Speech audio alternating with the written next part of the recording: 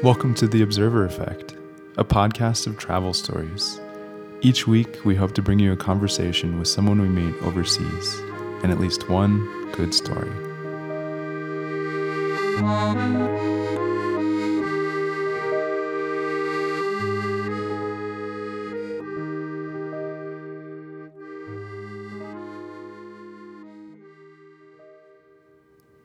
Episode 43, The Tattoo, Australia, where Bertrand was cured of travel. I want you to picture an impossible object. It's a triangle, but the sides twist in on each other.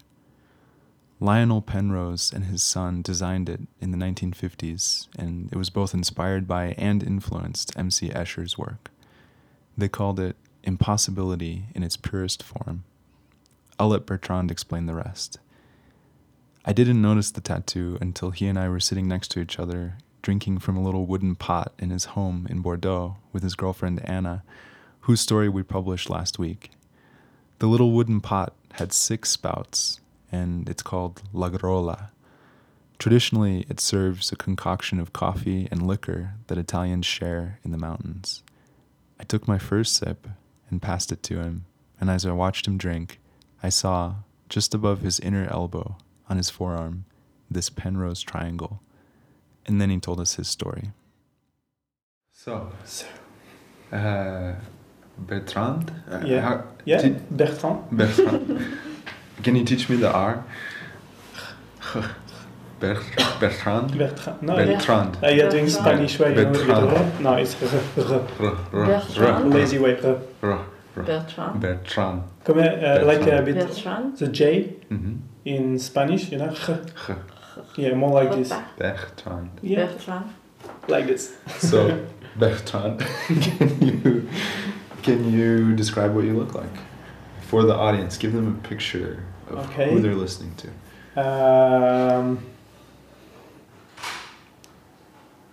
I would say, well, I'm 1.88 m, like just say, like long hair, tattoos. Would you call it a bun? The bun, yeah. Yeah? The bun. Do you usually keep a bun or do you release it sometimes? Actually, I have to keep it like this because it's been a long time. I didn't cut them, so you go a bit everywhere.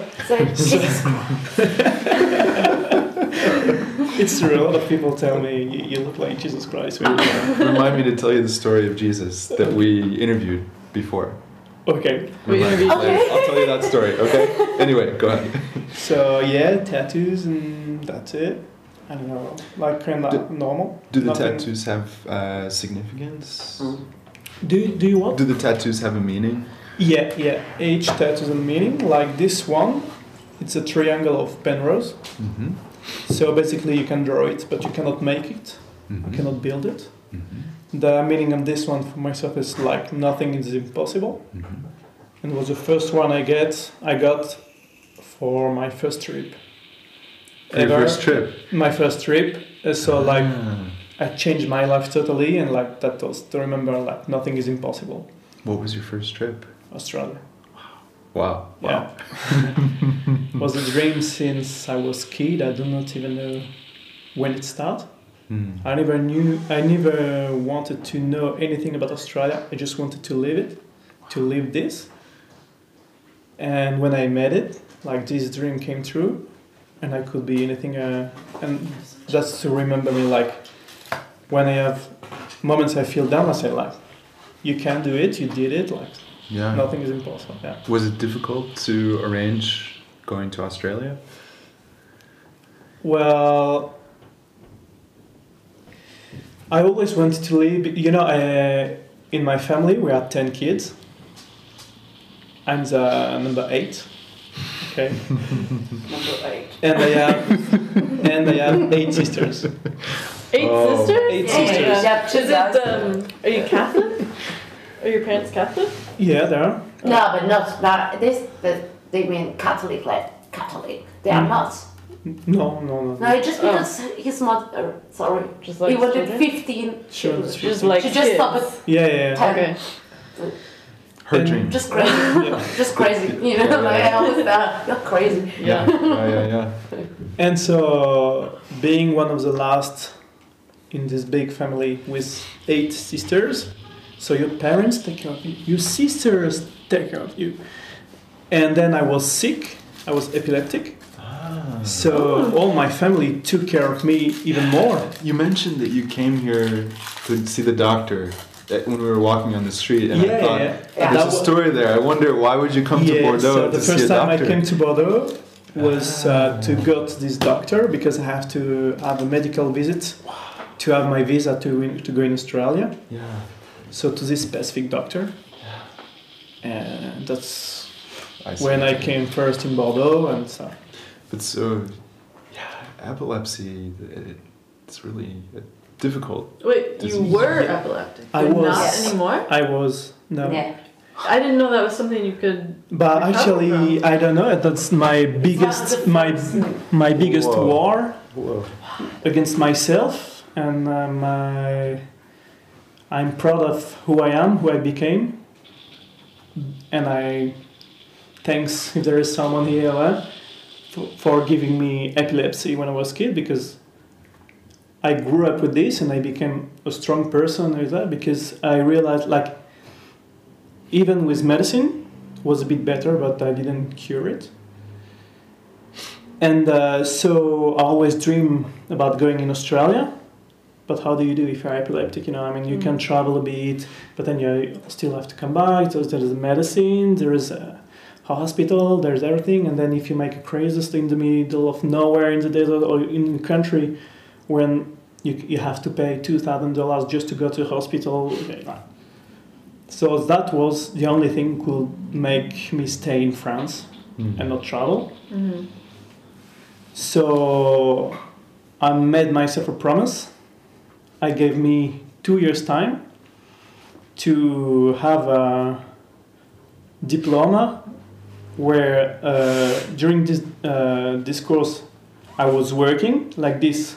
I could save money, and I was having a diploma where I could use everywhere in the world, like management and this kind of stuff, marketing management. Then like this I could travel, and I had enough money to travel also. And then I had to cure my epilepsy. So without even know anything about meditation, yoga, and this kind of stuff, I started to do it. I start to look inside myself, look my problems, and then I make a list, all the problem I have. Okay, like maybe 30 problems. Okay, then all the good, all the stuff I'm grateful for, I like, what I'm happy for and everything. And then I put this on my desk and I say, okay, all these happy things, I'm gonna read them every day. All this problem, then I say, am I really part of this problem? Is it really my problem? Is it really important? If it was no, I had just 3 problems then, you know? So, like I cancel every useless stuff, and I start to look into myself, and I was getting always better and better. I was saving money, so I was happy because I could, like everything was going well. Until like maybe, let's say 8-9 months before the deadline of the 2 years I gave to myself. No more epileptic crisis. I used to do one every 3 weeks, sometimes one every week. So no, nothing. Yeah, cool. So I feel good. I have money.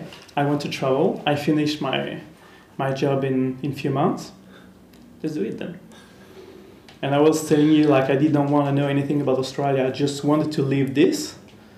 So I just bought a ticket and left. And so I had to come here first as a doctor for my epilepsy and everything. So it was good. When I had my visa, I said to my mom, okay, in a month I go. Because it's 2 years before I told them I want to be in Australia, in 2 years' time I will go. Then we never talk about it. Never, ever. And then 1 month before I said to my mom, okay, in a month I go. Ah, really? But I'm still waiting my visa. I think she was kind of hoping I don't have it. Yeah. So I had it, like she was so happy for me because like it was a big meaning for me, like was the last step for me to live my dream, actually. And then I left. I just bought a ticket. I didn't want to know anything. I didn't book anything. I arrived at 6 in the morning in Sydney. First thing I said, okay, let's have a breakfast. And then during the breakfast, I thought, okay, what kind of hotel, what kind of hostel I can go? Blah, blah, blah. Then I book, and it's and I lived there 2 years and a half.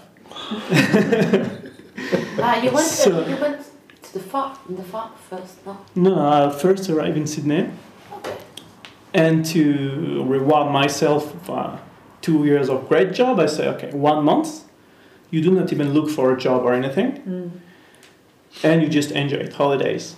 So I had a great time in Sydney, and then I went to the farm and started to live this. So Australia, for me, it means a lot. It's not travel like this, like there is a big meaning, and it's I reached my goal doing this. Personally, like it was my dream, and then for epilepsy, and after a few months in Australia, I say, okay, I do not even take anymore the medicine for epilepsy, and now it's been more than 4 years I do not have crisis. It's been more than 3 years I do not have any more pills, and I feel great. Does the doctor have any explanation, or are they just like shocked? No, because the family doctor actually is very into Chinese medicine and everything. He didn't do anything with me about Chinese medicine, but can explain it, and I also can explain it this way, like if each one of us know the strength he has inside, what he's capable to do, well, we will not take any more medicine, world will be a better place, people will be more happy, more confident and everything. Like, I think our body has everything to cure everything. We created the disease, yeah. And it asks you a lot of time, energy to realize, like, I can manage this energy, you know? So that's the way I would explain myself. I would explain it, but the doctor actually, since then, I never went to doctor to talk about it or whatever. I consider myself cured, because then after 3 years without epileptic crisis and 2 years without medicine, you are considered as cured. Like, you do not have any more epilepsy. So I didn't even talk about it with doctors. Wow. So yeah, so this also there is the story behind this tattoo. And behind this one means live the moment. You know, do not forget where you come from, but do not forget also that what you are living now, it's just the start for the future, you know. Every moment you live have an impact in the future, so live it well and do what you want, what you like. I have to ask about epilepsy. I've never met an epileptic before. Yeah. But you know, like Dostoevsky, the Russian writer, was famously epileptic, and Okay. it inspired his art. You know, he believed that it brought him power. You know, creative power. Like, for him, the suffering that he had. Because epilepsy, it's this moment where your neurons like get crazy. Yeah. All your body get excited. Like, it starts with your brain and then it comes everything. Like, it just a huge energy you have for like a couple of minutes. Yeah. After a crisis, like, you are like exhausted. Like, you cannot do anything the rest of the day. Okay. And it's like, I think that's why you could say this. It brings him a lot of energy, and maybe because you are half aware of what's happening. You cannot manage everything. Your eyes are closed or whatever, but you hear sounds, but also very differently. They are far, as if you were in water, you know. So 2 times actually it happened to me. Like, I was enjoying it. Just to say, like, you know, see stuff differently. It happened to me twice. I still remember it, but so maybe He was describing this energy was bringing to him. Yeah. So.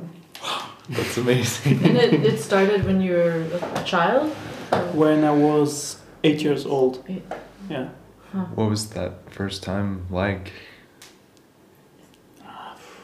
I was first. I had absence.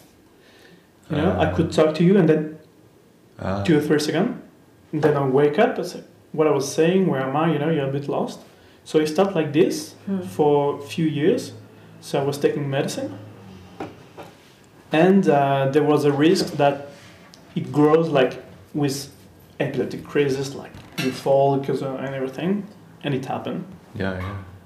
So I was very scared at the beginning. The first time it was like, I don't know, I didn't understand at all. I was about to fall asleep. And it happened, and I just woke up. There was an ambulance. I was in the ambulance. Because my parents didn't understand him also, so. Then we learned all together how to manage this. So we could avoid to go to the hospital. That was cool. Wow. Wow. So, I mean, that is a perfect story already right there. We don't need to ask more. But I just have to ask anyway. Yeah? Do you have any good travel stories that you enjoy telling? Travel story. I traveled for a few years. And just the fact of traveling was just a dream for me. Because I never travel. I traveled with school like 2 weeks in Germany, but not, you know. So I would say my travel in general is the best story I have. Yeah. Because it helped me to realize who I was, what I was capable of, my limits. And it also allowed me to see the world differently by myself, make my own opinion. And so go to Australia was a dream. Then when I first went to New York, it was like also a dream, you know. New York, the same nice energy, yellow cabs like you see only in movies. You know. So it was just insane. Even if it was not a very good situation or there, I had problems after problems, but I stayed 3 days in New York when I was in US, and like was just wow. I remember all this movie I saw. And I was, you know, like still like kid stuff, you know. It's so cliche as for the American Paris, you know, right. Same, like the rain in Paris. It's like New York, the autumn in New York. And also, when we met with Anna, so then we stayed together like 3 weeks. Then she had to go to do her farm job for 3 months to have the second visa in Australia, you know. And me, I was staying in Sydney for work. And then I was in Indonesia for leisure. Yeah. Maybe. Indonesia. Okay. Just to be precise. Yeah. True. And then and then I had to go. I wanted to go in US for a couple of months and live in South America for a year. And maybe for my second year visa in Australia, I would come back. So that was the plan. So I made a surprise to my mom. All my family thought I was in Hawaii before to go in US. So I took some pictures on Google on Hawaii. I said, it's so cool, I enjoy it. And then for her 60th birthday, I arrived at home. She was not expecting me. Nice. And so I wanted to stay a few days there, and then I went in US, and I was supposed to do like my plan. So before I go in France, we stayed together like a few days. Like basically was over for us, you know. There was because she had to stay in Australia at least 1 more year, and I wanted to travel, and I went. I don't know. Everything will happen. Like it was telling me all these events, telling me like go back in Australia. Go back in Australia. Like from the beginning, I arrived in Dublin because I had to stop first in Dublin before to go in US, and I didn't have my way back ticket.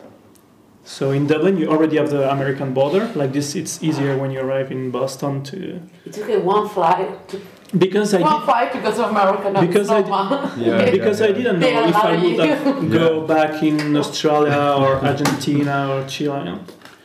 So they told me, no, you cannot come in this plane unless you buy a flight here. Okay. So it cost me 700 euros, and I was asking, I want a refundable ticket, even if I paid more, because that's not my plan. I'm not coming back. I don't know yet. Okay. I arrive in US, everything. I arrive in Boston 1 year after the attack. So I didn't realize this, and at the same point there was like a conference on science with Russian and everything. So all the hotel and hostel fully booked. The only thing I found, because I did exactly the same in Australia, as in Travel in the Australia. US as in Australia. And I learned early that it was not possible.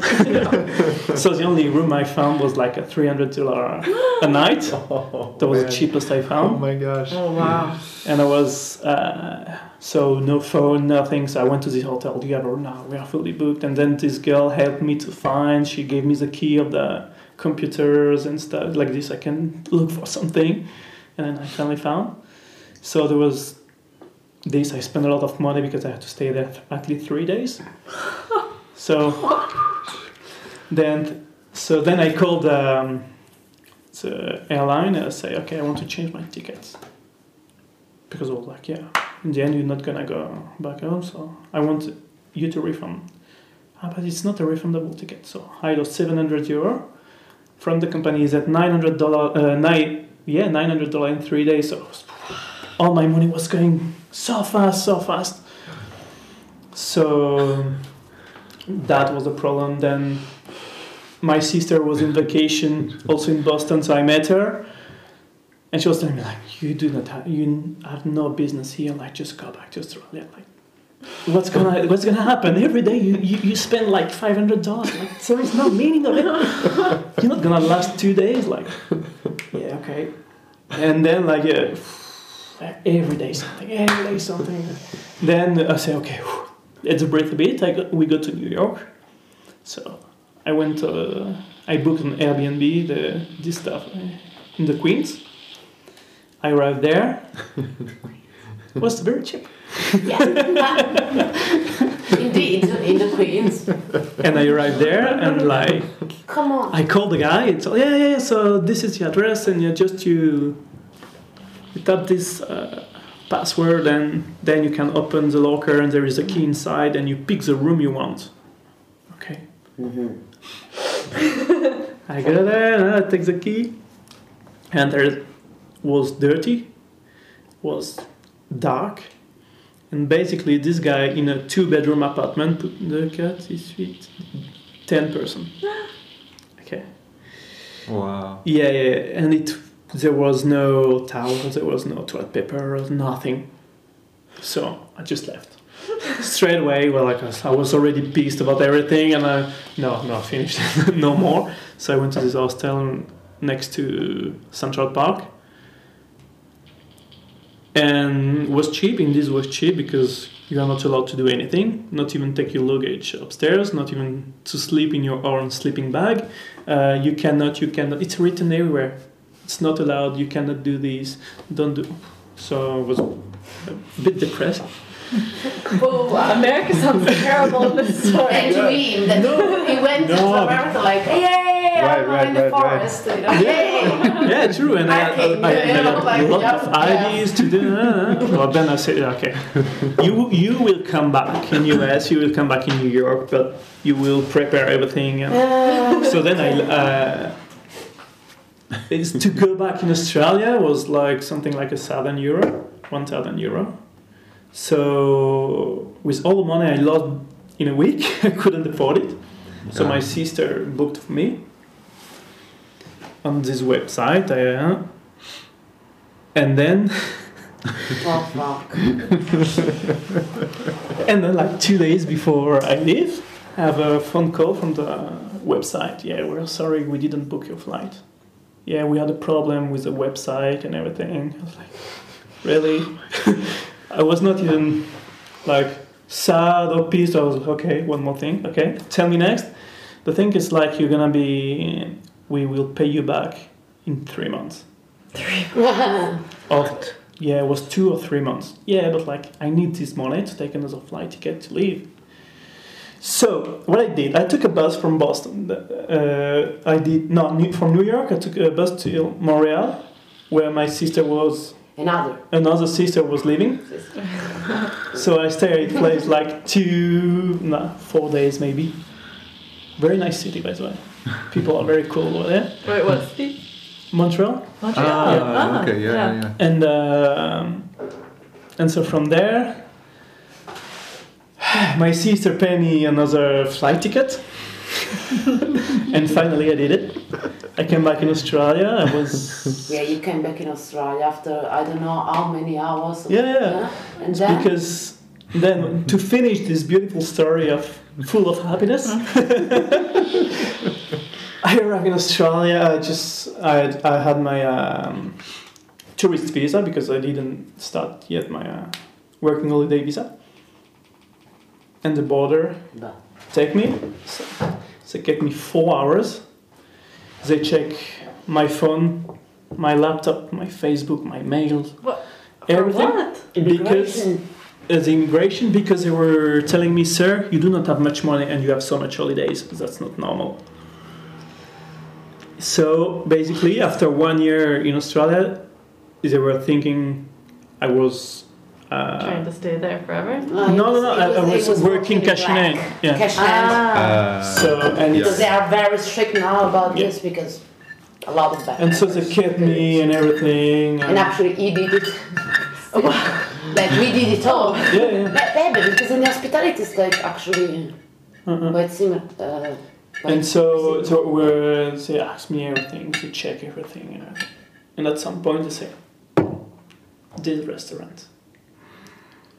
Yeah, I did 2 shifts over there, 1 trial and then 1 shift when they needed, like, I did cash-in, sure, but like 1 shift we don't do contract, Someone can confirm this? Yeah, my girlfriend, like. Yeah, more your girlfriend. And so I gave her a phone number. Now I was his girlfriend. Like she was, I couldn't say she was working with me or whatever, but like I say, I have my girlfriend here. She's doing her farm job and everything because she was also cashing. Yeah. So did not have any problem, and she was finishing the first visa. I was working in other restaurant with contracts, so I was covered. So they called her. I had 3 jobs, and she was right. When they called her, she was camping in the middle of a storm with everything. Yeah, the tent just fall on us. Storm at 6 in the morning. She had to confirm everything, and there's a storm. So she 1 hour. Oh my Tell God. me, what did you meet him? At the party? Yeah. And I didn't know what he said to them, so I was like, oh my God, if I just fuck it up. Yeah. It's never gonna come back, Yeah. It was no God. So that was the ending of this great trip in US. And I came back quite broke with all the money I spent. Quite. And very happy for this because I didn't sleep all the way to Australia because I was very concerned and everything. Then they kept me 4 hours. I was dead. I arrived to her best friend's place. Okay, this is a couch. There is food in the fridge, like just rest, and then we will see later. And so I stayed there like a few days, and then I went to meet her back. So from this point, we're together. When it was supposed to be almost over because I had dreams of traveling and stuff. So It lasted 1 month. He left the 1st of April, he came back the 1st of May. 1 month he left. Wow. Yeah. America's so expensive. No, It's not.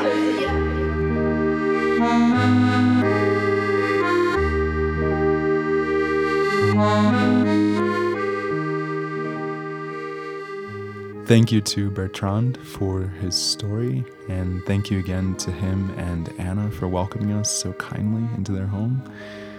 Thank you to Dana Boulé for her music. Thank you to kiva.org for letting us connect with the other side of the world without even having to travel. In honor of Anna, last week, we lent money to a small business owner in Kenya. you can too. Look for the link on our website or just go to kiva.org, kiva.org. Thanks for listening. Even Freud wrote, "It seemed to me beyond the realms of possibility that I should travel so far."